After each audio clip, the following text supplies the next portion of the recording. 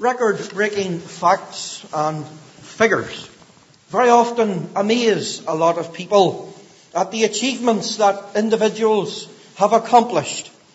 Now, it must be said, folks, that there are some unwanted records about today that I'm sure nobody would like to set out to try and beat. I'm sure there's nobody in this congregation tonight would like to try and set out and beat the record that is held by Roy Sullivan. Roy Sullivan was a park ranger in the Shenandoah National Park in Virginia, in America. He was hit by lightning on 7 different occasions, and he survived every one of those hits. He gained the nickname in the locality of the human lightning conductor. And I don't think there's anybody in this meeting tonight would like to set out and to beat Roy's record. There's not many sporting teams anywhere in the world who would want to have an unwanted record such as Derby County. In the 2007-2008 season, when out of the 38 games in the Premiership, 32 of those were lost, only winning 1, and holding the record for the lowest points ever in the Premiership of just a mere 11. There are many people, on the other hand, who have set records that went down in history that have been most spectacular indeed, gaining fame, fortune in athletics and in the swimming pool and in the velodrome at the Olympic Games. Many people also down at a local level, and maybe you're one of them, and you like to set your own wee personal records in the gym or in a road run or something like that. It gives you a focus then to try and beat it the next time. And it's a benchmark for you. And you know, friends, every now and again, farmers in our land and in various places in the world, they like to set their records as well. Just a few years ago in Lincolnshire, Case Quad-Track owners came from right across Britain, conveyed on that a field outside the city of Lincoln, to set a world record of the greatest number of Case Quad-Tracks working in one field at one time. Now, what on earth is a Case Quad-Track? Well, I can guarantee you, folks, you will not see one around Garva. These are huge articulated tractors that swivel in the middle. Instead of having 4 rubber tires, there's 4 rubber tracks. And they range from 360 horsepower up to 620. And in all, on that time, in Lincolnshire, there were 40 of them gathered in that 70-acre field, all in aid of charity. Some came as far afield as Aberdeenshire. Some came from Coldstream in the Scottish borders, from Wiltshire and Warwickshire. And they drove themselves spectacularly into the record books in style. You know, farmers in Galway didn't want to be outdone either. A couple of years ago, folks, wanting to set the record of the greatest number of wee single-chop forage harvesters in one field working at one time. And there's some of you tonight, and I can see the odd smile here. And you know what a single-chop silage harvester is. There's a wee side-mounted machine on the side of maybe a Massey 165 or something like that. And there in that field in Galway, there were 86 machines turned up. Again, driving themselves in style into the record books. Just a very short time ago, a year or so ago, in the Granion Estate up in North Donegal, the aim was to set the world record for the greatest number of Masseys in one field at one time, all working together in order to achieve the Ferguson World Record Challenge. Now, every machine had to be 30 years old and more. And folks, that day in Donegal, there were 733 Masseys all turned up. And the rules stipulated that each tractor had to be pulling some kind of soil working implement behind it, whether a plough or a grubber, a toothed harrow or a potato dropper or something like that. And at 3:30 that afternoon, As the checkered flag was raised, you could see the plumes of smoke going up into the air. The men were opening up the machine and getting ready to go. And the flag dropped. And there all 733 Massies. We Fergies as well, driving into the record books in tremendous style. You will find from time to time farmers like a wee bit of crack, getting together and getting their machinery dusted down and coming together. And friends, farmers and contractors alike will purchase machinery like this because of the work that needs to be done every year on the farm in anticipation of a coming harvest. It's harvest time in our land here from sometime in the middle of April right through to December. Certain parts of the country in the middle of April, the farmers are at the silage. They're bringing in the grass harvest for another winter to come as a form of fodder for the cattle. I can remember the year before we went into the wheat field. We were digging spuds at home. It was an awful wet year, 2001. And folks, we didn't finish gathering spuds till the 23rd of December. Just 2 days before Christmas Day. It sticks out in our mind. Remember the dinner being brought out to the field every day in saucepans, and you stood at the side of the trailer. And that was your table. And you lifted your spuds out and your stew and everything else. And well, the end of the cuffs, the dirt was just dripping off into the gravy. I can remember that well. And folks, just 2 days before Christmas, we finished gathering purdies, as we call them in Tyrone. Each year, there's a coming harvest. God has promised it. He has told us in His Word that while the earth remaineth, seed time and harvest shall not cease. And you will sometimes find on farms and with contractors that during the winter months, when there's not much going on out in the field, that they're in their garage and they're preparing that machinery. And they're maybe changing the blades and the harvester and so on. And they're getting ready for the first day of harvest. Here in Jeremiah chapter 51, we read of different records. Unwanted records that were going to be set regarding Babylon. You know, friends, living in Old Testament times, if you had been around in Jeremiah's day and you heard these words, you would say, that couldn't happen. These mighty deeds regarding the world's superpower at that time, Babylon, an empire like that come crashing to the ground, it can't be. But it did.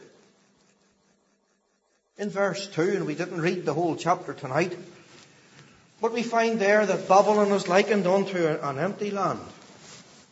And in verse 3 we read that the archers will come against them. And then in verse 8 we are told that she will fall and be destroyed. And altogether, in verses 1 to 28, God here is declaring war upon Babylon and the false gods of Babylon, especially the false god of Baal, sometimes known as Marduk. And Marduk would be shamefully treated by the high God of heaven. The word translated in verse 17 as image can also be translated in our English, folks, as dung pellets. You get the sense there what God thought of their images. These dung pellets. God's going to lift up His fist against them. In verse 23, we read about the shepherds and the flock and the husbandman and the yoke of oxen. Agricultural terminology that's all going to take a severe hit when God lifts up His fist against Babylon. And as you read chapter 51 of Jeremiah, the Lord is going to gather the armies against Babylon. First of all, the Medes. And we read about that in our reading tonight. The empire of the Medes and the Persians. And after that will be the Greeks. Here, the Lord God of heaven will bring judgment upon Babylon like the winnowing of the grain. and like the threshing of the crop. And our text tonight is verse 33. For thus saith the Lord of hosts, the God of Israel, the daughter of Babylon is like a threshing floor. It is time to thresh her. Yet a little while, and the time of her harvest shall come. Being around in Jeremiah's day, you would say that could never happen. Let's think of a city in modern day times comparable to Babylon in population. And I suggest to you the city of Dublin. And if you were told that that the city of Dublin, the River Liffey running through it, would be dried up, and that every building in it would be razed to the ground and not one stone left upon another, and there'd be no inhabitant left in Dublin, you would say it can't happen. It's incredible. Well, folks, that's exactly what was forecast for Babylon. And it came. And in this verse 33, though it points to the harvest of the destruction of Babylon, friend, there's a gospel lesson in this for all of us, because you and I are working together towards another harvest. The harvest of our own daily ripening, culminating in a day when all of us in this meeting will be heaped together on God's threshing floor, and the Lord will winnow the crop of mankind. Friend, that is a solemn thought for us all to contemplate tonight. There is a coming harvest when the record books will be opened. And some people on that day will have an unwanted record. And the Lord saying, depart from me, I never knew you. Considering verse 33 tonight, let's look at the coming harvest. First of all, there's the process referred to. Our text this evening speaks of threshing. And there's a reference made also to a threshing floor. Now, what does it mean to thresh? Well, certainly you will not see threshing going on a farm today. You might see it at an old vintage rally, for example, to keep old time's sake alive. But, friend, to thresh simply means to flail. You can picture a shaft, and at the end of it there's a leather strap, and onto it is tied a shorter stick. And an individual will be there with the harvest brought in from the field, the straw and the ears and so upon it, lifting up and down that shaft with the smaller stick in the end of it, bringing it down with tremendous force to separate the straw from the ears. It was done on a threshing floor, a hard, level floor. Coming on later in years, threshing would have been done through some powered implement, like a water mill, or like a wind mill, for example. But in Bible times, a flail was used. And folks, you can picture that little stick in the end of the shaft coming down with excessive speed and tremendous force upon that crop that was harvested, in order to separate the oats or the barley or the wheat, whatever it was, from the straw. And it was repeated blow after blow after blow. The Bible also speaks of the process of winnowing. Again, you will not see winnowing done in our land today, except at a vintage demonstration. Winnowing was done after the threshing. All of that grain that had been separated from the straw was now heaped up on a threshing floor. And maybe that floor was an exposed flat rock on the top of a hill. And on a windy day, there would have been somebody there with a shovel to toss the grain into the air. And as the grain was coming back down again, the chaff and all foreign matter was blown away. Blown into a heap, maybe 6, 7, 8 feet away. And as that pile of chaff got bigger, it had been gathered together maybe into a bag and taken down to a place where it would have been burned. You need to remember, friend, that in Bible times, the whole crop was cut down from Mother Earth with a scythe or with a sickle. And that meant that the straw and the ears were all harvested together, and then at a later date, the threshing took place and the winnowing. My granda, on my dad's side, was a farmer in County Monaghan. And granda had an old Garvey thresher, a 3-walker thresher. He used to go around the country in the Fordson Major, and granda was a bit of a contractor, and he went around to different farms as the corn stooks would have been threshed. It was a common sight years ago that all the sheaves, we sometimes sing bringing in the sheaves, don't we?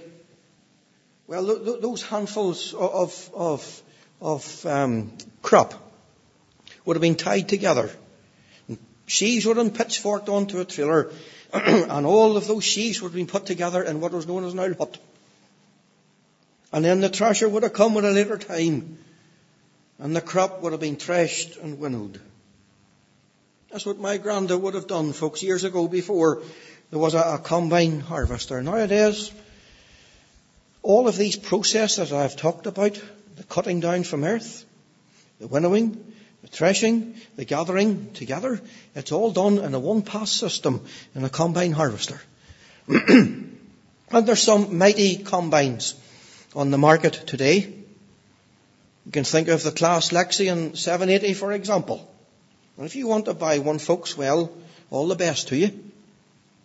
It'll set you off £578,000. 45-foot head upon it. Empty, the combine weighs 20 ton. The bin itself holds 10.5 ton.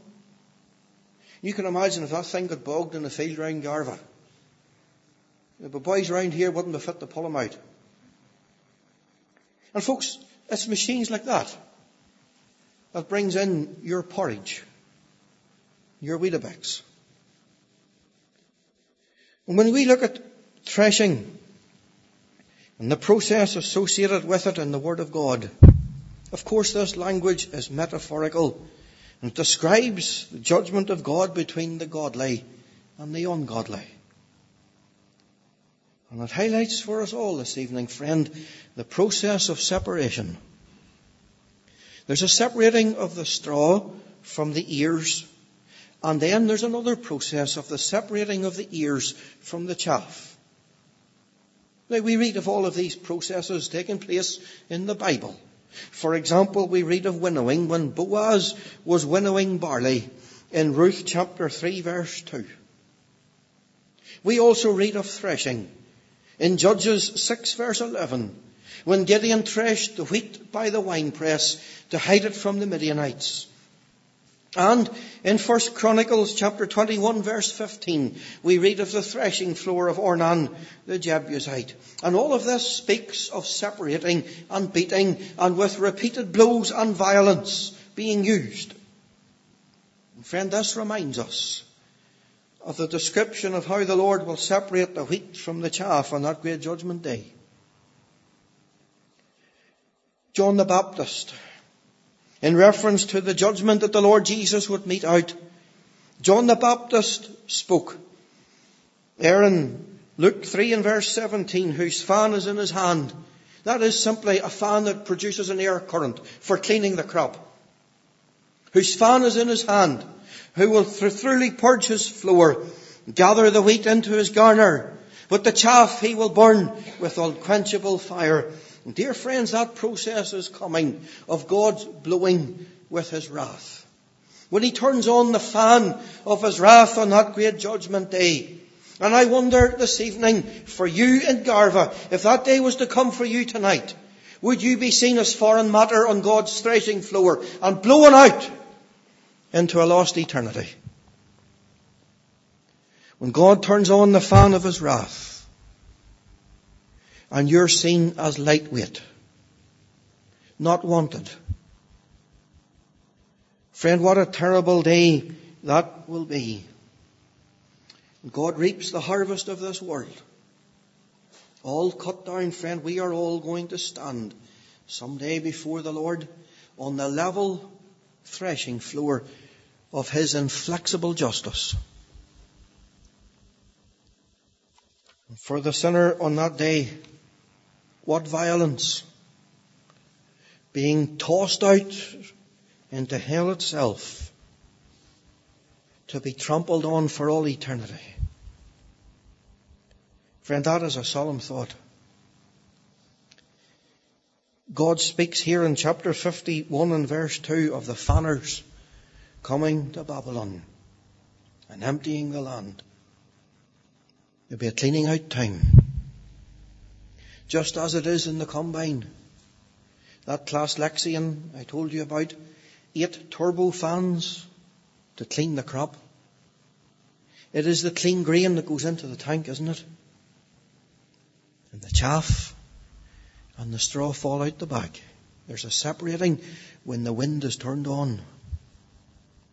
And as it is, folks, in the combine in the modern day illustration, this was a modern day illustration in Bible times that Jeremiah used.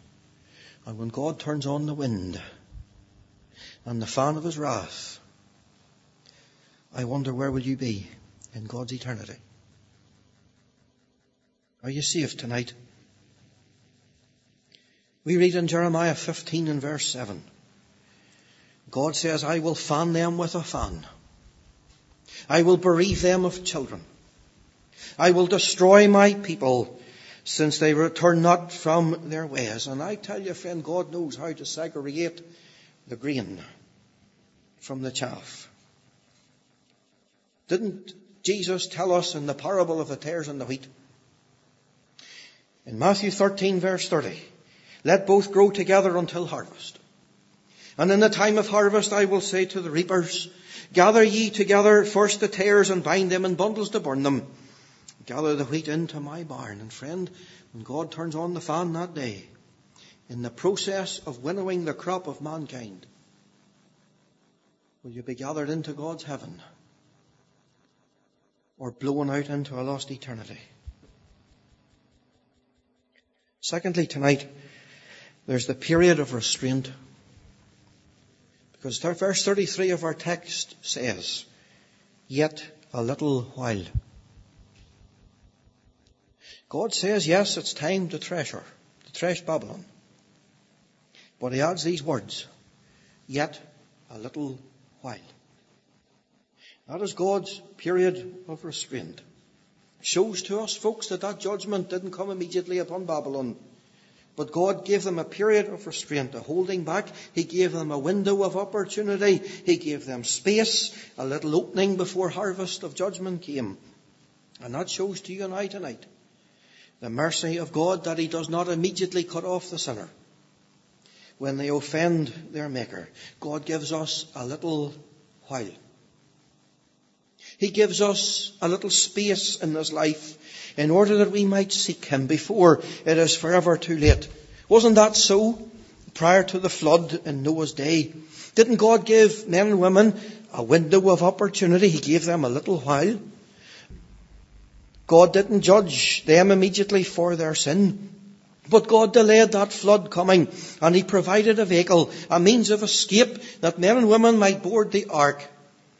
And God has designed it so that his mercy and his long-sufferingness should be made known to people in Northern Ireland and Ireland as a whole. Book of Romans chapter 2 verse 4. Despisest thou the riches of his goodness and forbearance and long-suffering, not knowing that the goodness of God leadeth thee to repentance. Think of the words of Peter in 1 Peter 3 and 20. That the long suffering of God waited long in the days of Noah while the ark was being prepared. And God had given people fair warning in those days. And friend, this Sunday night, hasn't God given you your little while? And he's given you fair warning. And yet here's another harvest season that has come and it is gone. And maybe you're still on that broad road. And you're heading to a Christless eternity this evening. And you're doing so in spite of all the means and in spite of all the advantages that God has given in your direction. And how long is a piece of string? And in a similar manner, folks, how long is a little while? For many in Noah's day, they despised that little while that God gave them. And being disobedient to the call of the preacher, they perished and went to a lost eternity. How merciful and patient God has been to people in Garva. Friends, the more light that you sin against, the more Calvary love you sin against. And the spurning of God's grace, I wonder how long God's little while will last. We often sing the hymn in gospel meetings. Sinner, God's patience may weary someday. Leave thy sad soul in the blast. By willful resistance you've drifted away over the deadline at last. Didn't God say at creation, my spirit shall not always strive with man? And friend, I tell you tonight, this is your window of opportunity. Your opportunity to strike when the iron is hot and to press into the kingdom of God's dear Son. And to do so in that vehicle that was typified in the ark, in the Lord Jesus Christ. He was the great antitype of that ark. And folks, through his death and blood shedding upon the cross of Calvary, the Saviour atoned for sin. But you and I need to enter the one door. Because Christ is the one door. And it was on that cross of Calvary that the Saviour became sin for us who knew no sin. And we might be made the righteousness of God in him. And God has given you your little while. And God has not lifted his wrath and anger against you yet. And cast you headlong into a lost eternity. Good news, friend, is that window of opportunity is open tonight. But we don't know how long that opportunity will be for. And that is why God's time to be saved is now. Now is the accepted time. Now is the day of salvation. Many summers you have wasted, ripened harvest you have seen. And verse 3 of that hymn goes on to tell us, Jesus, for your choice is waiting. Tarry not, at once decide. And yes, friend, it is true. The gospel is a decision. That's something you need to decide on tonight. And I'm coming to the Saviour. I've wasted many precious years. Lord, I'm coming home. I wonder, will that be you this evening? Let's look lastly at the promise of reaping. Our text concludes with the words, and the time of her harvest shall come. It may have been delayed, but it shall come. And folks, it would come when the crop was ready, as it always does in the physical realm. Sometimes crop is sown as winter barley and winter wheat in the month of October. And you will see men sowing at this time of the year. Maybe you think, well, what's the point in that? Well, it's winter wheat. This time of the year, if the weather was good, well, over in England, you could sow winter wheat on into November. It will then be harvested the following July. Sometimes the crop is sown as spring wheat and spring barley in the month of April. It is then harvested in late September and on into in September itself. And folks, it all grows towards a harvest day coming. And of course, harvest, the end of harvest, is a time of rejoicing. There's the fruit of the field has been brought in.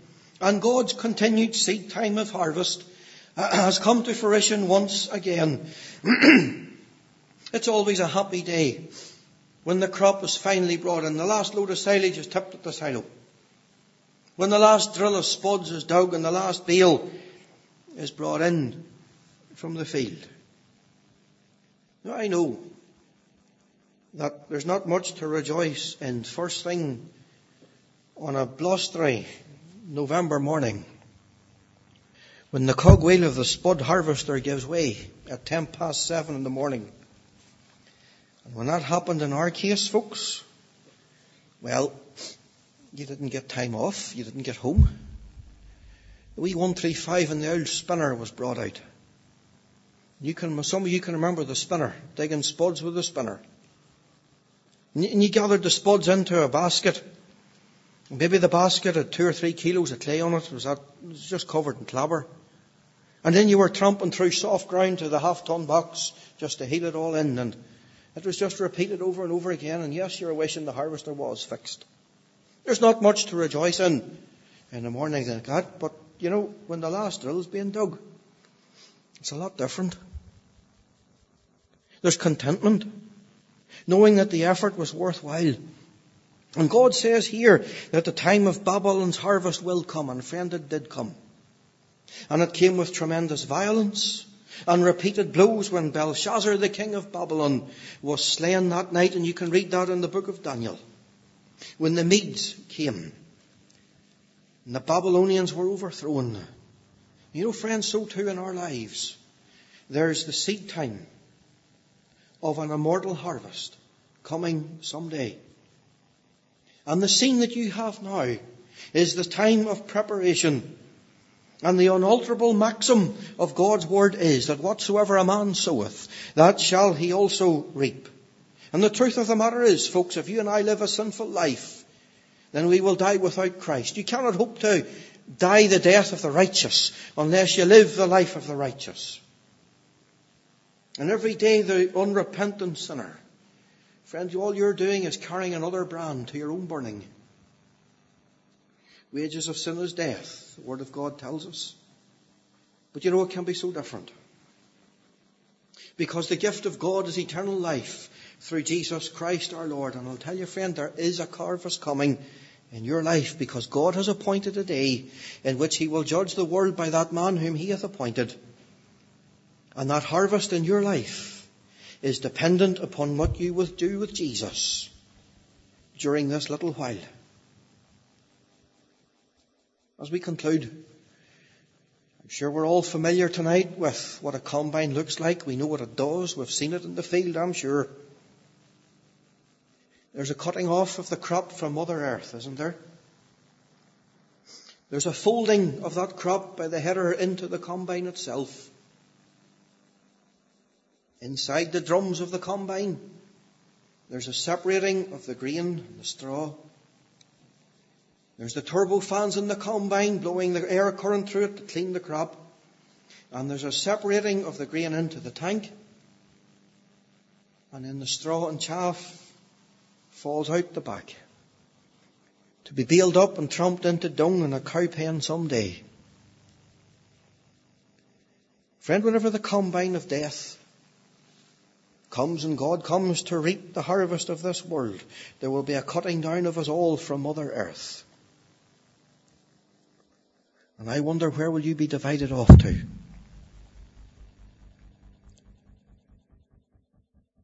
Come tonight, friend. There's a time to be saved. And that time is now. And it makes no odds what records are set in this life, folks. What matters is the record in heaven.